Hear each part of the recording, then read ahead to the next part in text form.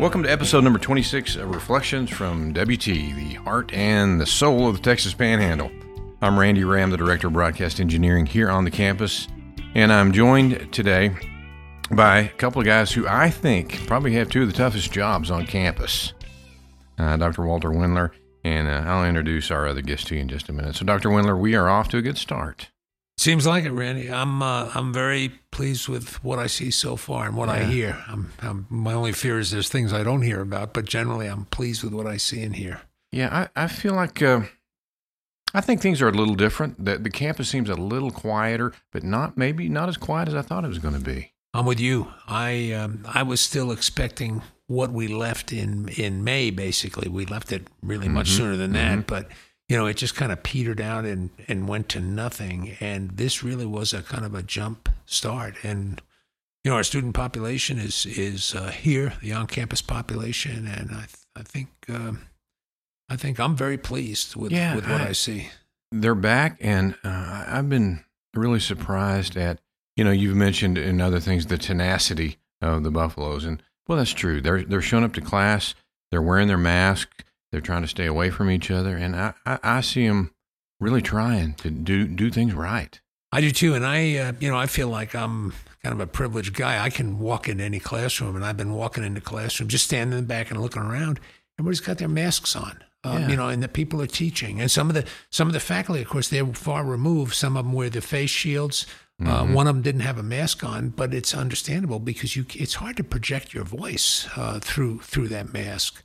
But I couldn't be more proud of the student population. Yeah. We've got a few knuckleheads, you know that. But that's just the way the world works. I mean, it's just going to be a few, but by and large, everybody's doing what they're supposed to be doing. You know, I think a lot of it is they want to be here. They just want to be on campus. They want to experience college life as much as they can, and that's what I keep telling them in my classes. Keep your mask on. Stay 6 feet apart so that we can keep coming. That's what I say. And I keep reminding people that, you know, and I cup my hands like I am right now. Our future is in your hands because you make the decisions every day, all day long to do what we're asking you to do in the interests of safety. And as you do that, I have a very positive feeling. And if we get lax or cavalier about the requirements and the guidelines that are published by the state and the system and West Texas A&M University, you know, we'll be in trouble. But I don't see it. Not yet. And I don't want to get too far in front of myself because we're only a few days into it. But what I see so far and what I hear so far is all very positive. We can stay the course. Yep. I was talking to my wife this morning, and I said, you know, one thing that's really been odd for me is I have not had trouble finding a parking place. Yeah, that's true. That's it. Well, I've got my own anyway. Yeah, I don't. By the way, it's for sale. If anybody wants to buy it, get in touch with me. We'll talk price. So it's nice being able to find a parking place. And our guest today is Jerry Faltnick. Jerry helps take care of the parking services. His title is Director of Support Services for the University Police Department. And Jerry, I'm glad you're here today, man. Well, thank you for the invitation. Appreciate it. Yeah, I wanted to talk to you a little bit. I said earlier that I think you have a tough job. Do you think you do? I'm not the most popular guy on campus. Me either. Sometimes you should ask my students in my classroom. But tell us what you do. Well, I oversee everything that's related to parking. So it entails parking permits, you know, the sale of permits. So we're really busy this time of year. And then there's the enforcement side of things is where I get my popularity from. So issue citations, dealing with appeals, stuff like that. And so, well, I have to tell a story, and I was so glad that you were here. I was maybe a semester or two ago. We have a broadcasting truck that I wave at you when I see you out walking, Dr. Wendler. And I went out to run an errand and came back, and there was someone parked in the spot that we had designated for our broadcasting truck. And man, you took care of that in just a few minutes, and I really appreciated that. Oh, well, it's just part of my job. Well, you also help with the shuttles, right? Formerly, yes. So what's the deal with that? Well, the shuttle bus program, because of some cuts by the state, we had to find ways to make reductions. And so not to take away anything from campus safety, because I am under the UPD umbrella. Mm-hmm. So not to take anything away from that. The only real choice was to eliminate the shuttle bus program. The expenses of operation had increased. Ridership had been down.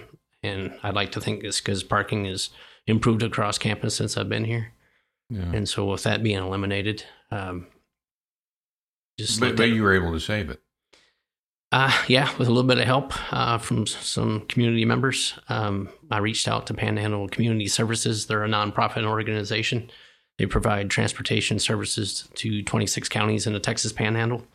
I had used them a couple years ago. We had a situation where I was having trouble hiring drivers. We had some mechanical issues. And so in order to keep up service on campus, I reached out to them. They were more than happy to do it. They actually receive funding from the state based off of ridership and mileage. So they were more than happy to come out to this little 2-mile course that we have out here. And so I reached out to them, and they were interested. And I think it's going to be a win-win situation for everybody. Dr. Wendler, I know you want more employees like Jerry. Yeah, well, that's, this is the Panhandle spirit at work. Jerry saw what the problem was. We decided when we made cuts to try to keep everything away from the academic mission of the university, as Jerry just mentioned that, really. And, of course, we don't want to sacrifice safety. The UPD has been central in providing safety, and we were rated the safest campus in the state of Texas. And I'm going to say that again, the very safest campus in the state of Texas, behind no one, not a private school, not a public school. We were number one, and it was a national ranking. And they looked at FBI crime statistics, Department of Education crime statistics, personal crimes against person, crimes against property. They looked at all these things. We didn't submit anything. We didn't write a letter and beg them to put a stop on the list. We didn't even know they were doing it. And it came out. And I'm proud of it, especially at this time with COVID-19. But that's tied into what Jerry does. We provide I think, a thoughtful environment. So in response to that, Jerry says, gosh, we need the bus service. It's important to a lot of our students. And I knew that when we decided to cut it out, and I approved it. I mean, we talked about it, and I said, okay. Student government pushback, they wanted to, if we were going to do that, get some more ADA accessible spaces, with the wheelchair marks on them, so that students that had needed access because of disabilities would have closer parking. But in the end, Jerry's entrepreneurship saved. Now we have, like Jerry just said, it's a win-win. We saved $260,000, and we don't have to maintain the buses anymore. Panhandle Transit, the PCS, is using our buses, but they're paying for the drivers and everything else, and they'll maintain the buses. And I just think it's a wonderful win-win situation. And it just shows you how sometimes an organization gets lemons and they make lemonade. And this would have been a good idea, even if we had a budget increase. I mean, we're not in the bus business. That is not our business. We're in the education business. We know that if people are going to get an education, they got to get from the parking lot to the classroom. And if the parking lot's a mile away, well, that's a long walk in the rain and so on and so forth. So we need buses. But anyway, I'm just I couldn't be more there's proud. Not many employees across campus that have saved this university $260,000. No. So Jerry, you got to feel good about that, man. Well, I do. I mean, that wasn't really my intention. I hated to let go of the program when I was hired here 5 years ago. That was my job, was the shuttle bus program and parking. And so to get told that was going to go away, I have a good relationship with all the bus drivers. Mm-hmm. So I felt like I had a commitment to them. We still hauled, even though our numbers were down, we still haul between 100 and 120,000 people a year. And so I was like, that's just going to compound my problems on the other end of the parking side. If people are all forced to park on campus. And then when you think about some of the major events that we have during regular class hours, then you're competing, bringing 200-300 people in for an event, say at Legacy Hall. Well, then they're competing for spaces that students pay for. And so all that combined, because I had experience with Panhandle Community Services, I just thought, I could reach out to them. Luckily, they hired all my drivers. Actually, they hired 6 out of 8. 2 of them retired. So everybody maintained their employment. The 2 apartment complexes that we used to do service for, They continue to get service and at no charge. Our commitment to Toot and Totem is still going to happen because we work things out for them. And so, like I said, I think this is just one of the rare instances that I've ever been involved in anything where it seems like everybody's going to come out very well. Well, Jerry, you're making the rest of us look bad. So. I only did one good thing in 5 years. I don't know if that's really a cause for celebration. No, we're still waiting on Randy. Yeah. No, I shouldn't say that. Let me just say about some of our staff. Well, pretty much all of our staff. We have a staff on this campus that understands the primary purpose of the university is to help provide students educational opportunity. This is part of it. And I think many of our staff, nearly all of our staff, see that as job one. Yeah. And when they do, they look for ways to get it done where everybody benefits. And that's what Jerry has done with this thing. And the idea of saving $260,000 out of our budget, this was a budget cut that turned into a great opportunity. And, Jerry just mentioned Panhandle Community Services serves the whole top 26 counties of Texas. And I say the top 26 counties of Texas probably 10 times a day because it's the Panhandle. Mm-hmm. And that's where we serve. So it's all tied together, I think, in a very nice way. Yeah. All right. Well, we're going to take a break. And when we come back, we're going to talk about maybe the future of parking here on the WT campus. We'll be back in 60 seconds. West Texas A&M University is proud to call the Texas Panhandle home, and providing the top 26 counties with opportunity and qualified graduates is an important WT mission. From their first experience on campus to graduation day, the WT experience is a challenging series of steps that will embolden our students to reach their full potential, and then, in turn, go out into the Panhandle and make a difference. Quality education with a big local return is one thing you can find here at WT. For more information about West Texas A&M University, visit our website at WTAMU.edu. West Texas A&M University is a student body that learns by doing and is always seeking opportunity. Talented and accomplished faculty that teach both in and out of the classroom. Programs that provide timeless information and meet the challenges of today's world. Facilities rich in technology as well as WT history. Now is the time to strengthen connections and open doors for tomorrow's leaders. Share your experience, share your heritage, share your pride. Welcome back to Reflections from WT, episode number 26. I'm talking to Dr. Walter Wendler, the 11th president, and Jerry Faltnick. During the break, I asked you both if you had a story about students that have a problem with parking. Dr. Wendler, why don't you go first? I'll go first. I could tell a number of stories since I've been here. And, people complain about parking tickets and all that. You all are smiling. They're just, but this one is the most creative and ingenious one, but it happens to be from Texas A&M. And it was when I was a dean there in the College of Architecture at Texas A&M. And we were in a weekly dean's meeting, and the provost came in. Dr. Dean Gage came in, and he said, I got an interesting email from a father of one of our students, and the email said, I can't quote it exactly, but he said, I'm a good Republican, but I am absolutely incensed that you all are charging our students $800 apiece to support the Bush Library. That should be supported with donations and so on and so forth.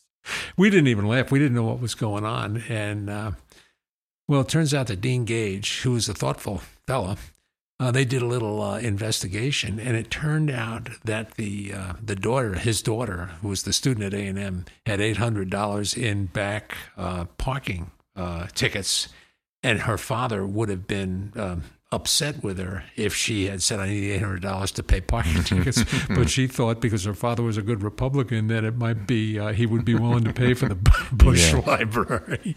So that was the most fantastic parking story I ever heard. And when Dean actually personally called the father, because it was kind of funny, and the father just, I didn't see it, but I imagine he just shook his head and said, oh my goodness, okay, I understand. I'll take care of it. $800 in parking $800 in back parking. Jerry, do you have a story? I hear excuses or reasons for why things are the way they are for the last 5 years, so I have a lot to fall back on. But really, as far as complaints go, I think a lot of it stems from small town living by a lot of students who come from these rural areas where they're used to being able to park in front of the bank, in front of the grocery store. Well, then when they come to campus, they're upset because they can't park in front of this building. And then when they have changed class, be able to drive over to the next parking lot and park in that one. So I think that's a lot of the transition. But man, if they ever go to even Texas Tech or any major university, there's some serious walking involved. Yeah. So really this campus, I mean, you can get from the front of the campus. Don't you both agree that students complain about parking on every campus, everywhere? Not only students, staff council, faculty senate, it's always an issue. And the problem is that it's surge parking. Everybody wants to be where they want to be between, I'll say, 10 and 2. And in order to get everybody accommodated, you need a lot of spaces, and people start parking far away. And, it's just, I had another interesting story on this campus. A girl, didn't know it at the time, girl had parked in my parking place. Oh, man. And I'd gone to lunch. So I told Sean Burns, our chief of police, I said, I don't want to do anything abnormal to her, just, give her a regular ticket, but I'm going to make her come and see me. So they set up an appointment. I forget when it was, but I was coming back to the campus to have a meeting with her, and I was going to read her the riot act about parking in my space and kind of have fun with it. I get back to campus, she's parked there again. Oh, man. That she's parked there again. She said, well, it was only going to be a few minutes. And I just couldn't believe it. I said, good golly. But anyway, it's funny. Well, here's my story about parking, and it involves Dr. Wendler. If our listeners will remember, a few episodes ago, I invited Dr. Wendler to come to my podcasting class, and I said, would you mind if students just ask you questions? And Dr. Wendler's answer was, they can ask me anything, as long as it's not about parking. Yeah, that's right. It's funny. It is funny how much of a problem it creates on campuses. But, Jerry is right, and this is not to diminish, people don't want to walk a long distance and all that. But I'll tell you, when I was at the University of California, you had to park miles away.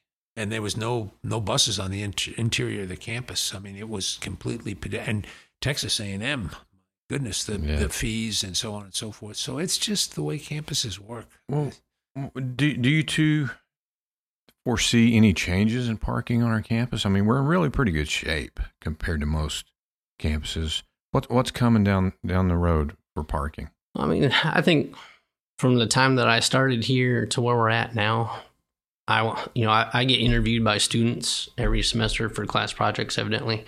Well, let's talk about parking. And every year, my answer is almost always the same, is that I don't think we have a parking problem. We have more of a walking problem.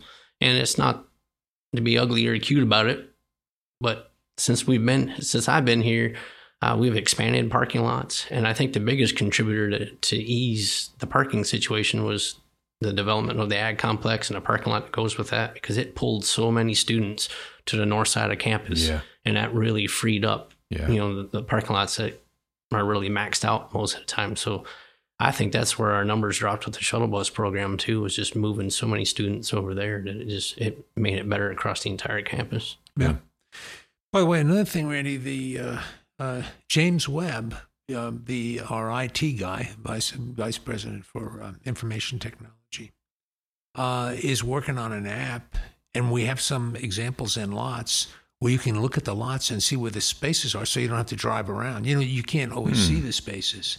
And we actually have the technical power to be able to do that all over campus, so people could download the app, and then, of course, they shouldn't do it when they're driving, but they could look and see where available spaces are. There's one problem, it may create races to get to, they may say, man, that's a good one, I'm going to, and go too fast. But anyway, I think there's some technology that can help this. I know in parking garages now, like at Texas A&M, they have lights, little LEDs that hang down over each space. If it's red, that means there's a car in it. If it's green, that means you can park in it, so you can see them when you're coming and you know how to approach the space and everything.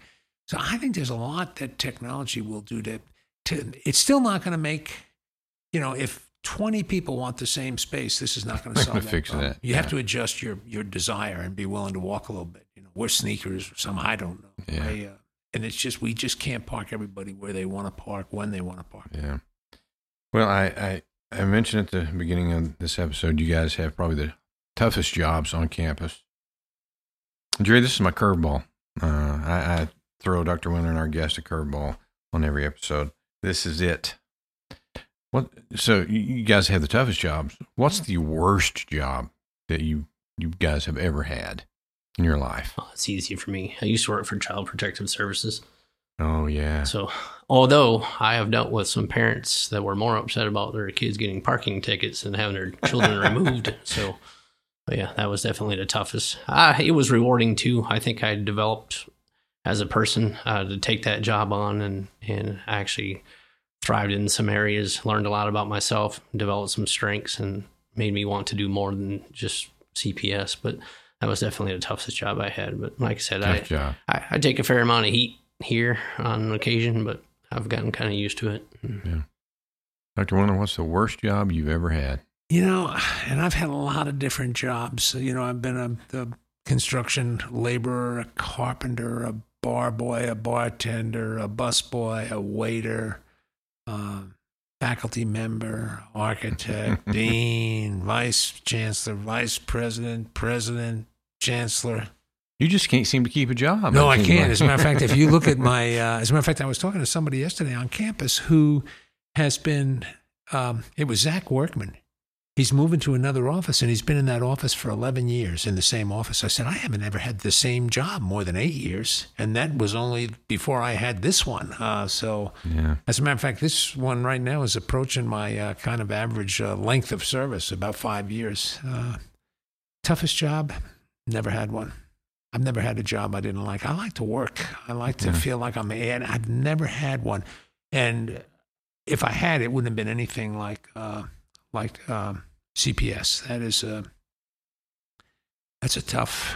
a tough job to insert yourself where there's problems in a family. It's sad, and it's very difficult and challenging. And I didn't know that about Jerry, but I'm impressed with that. I've never had a job like that.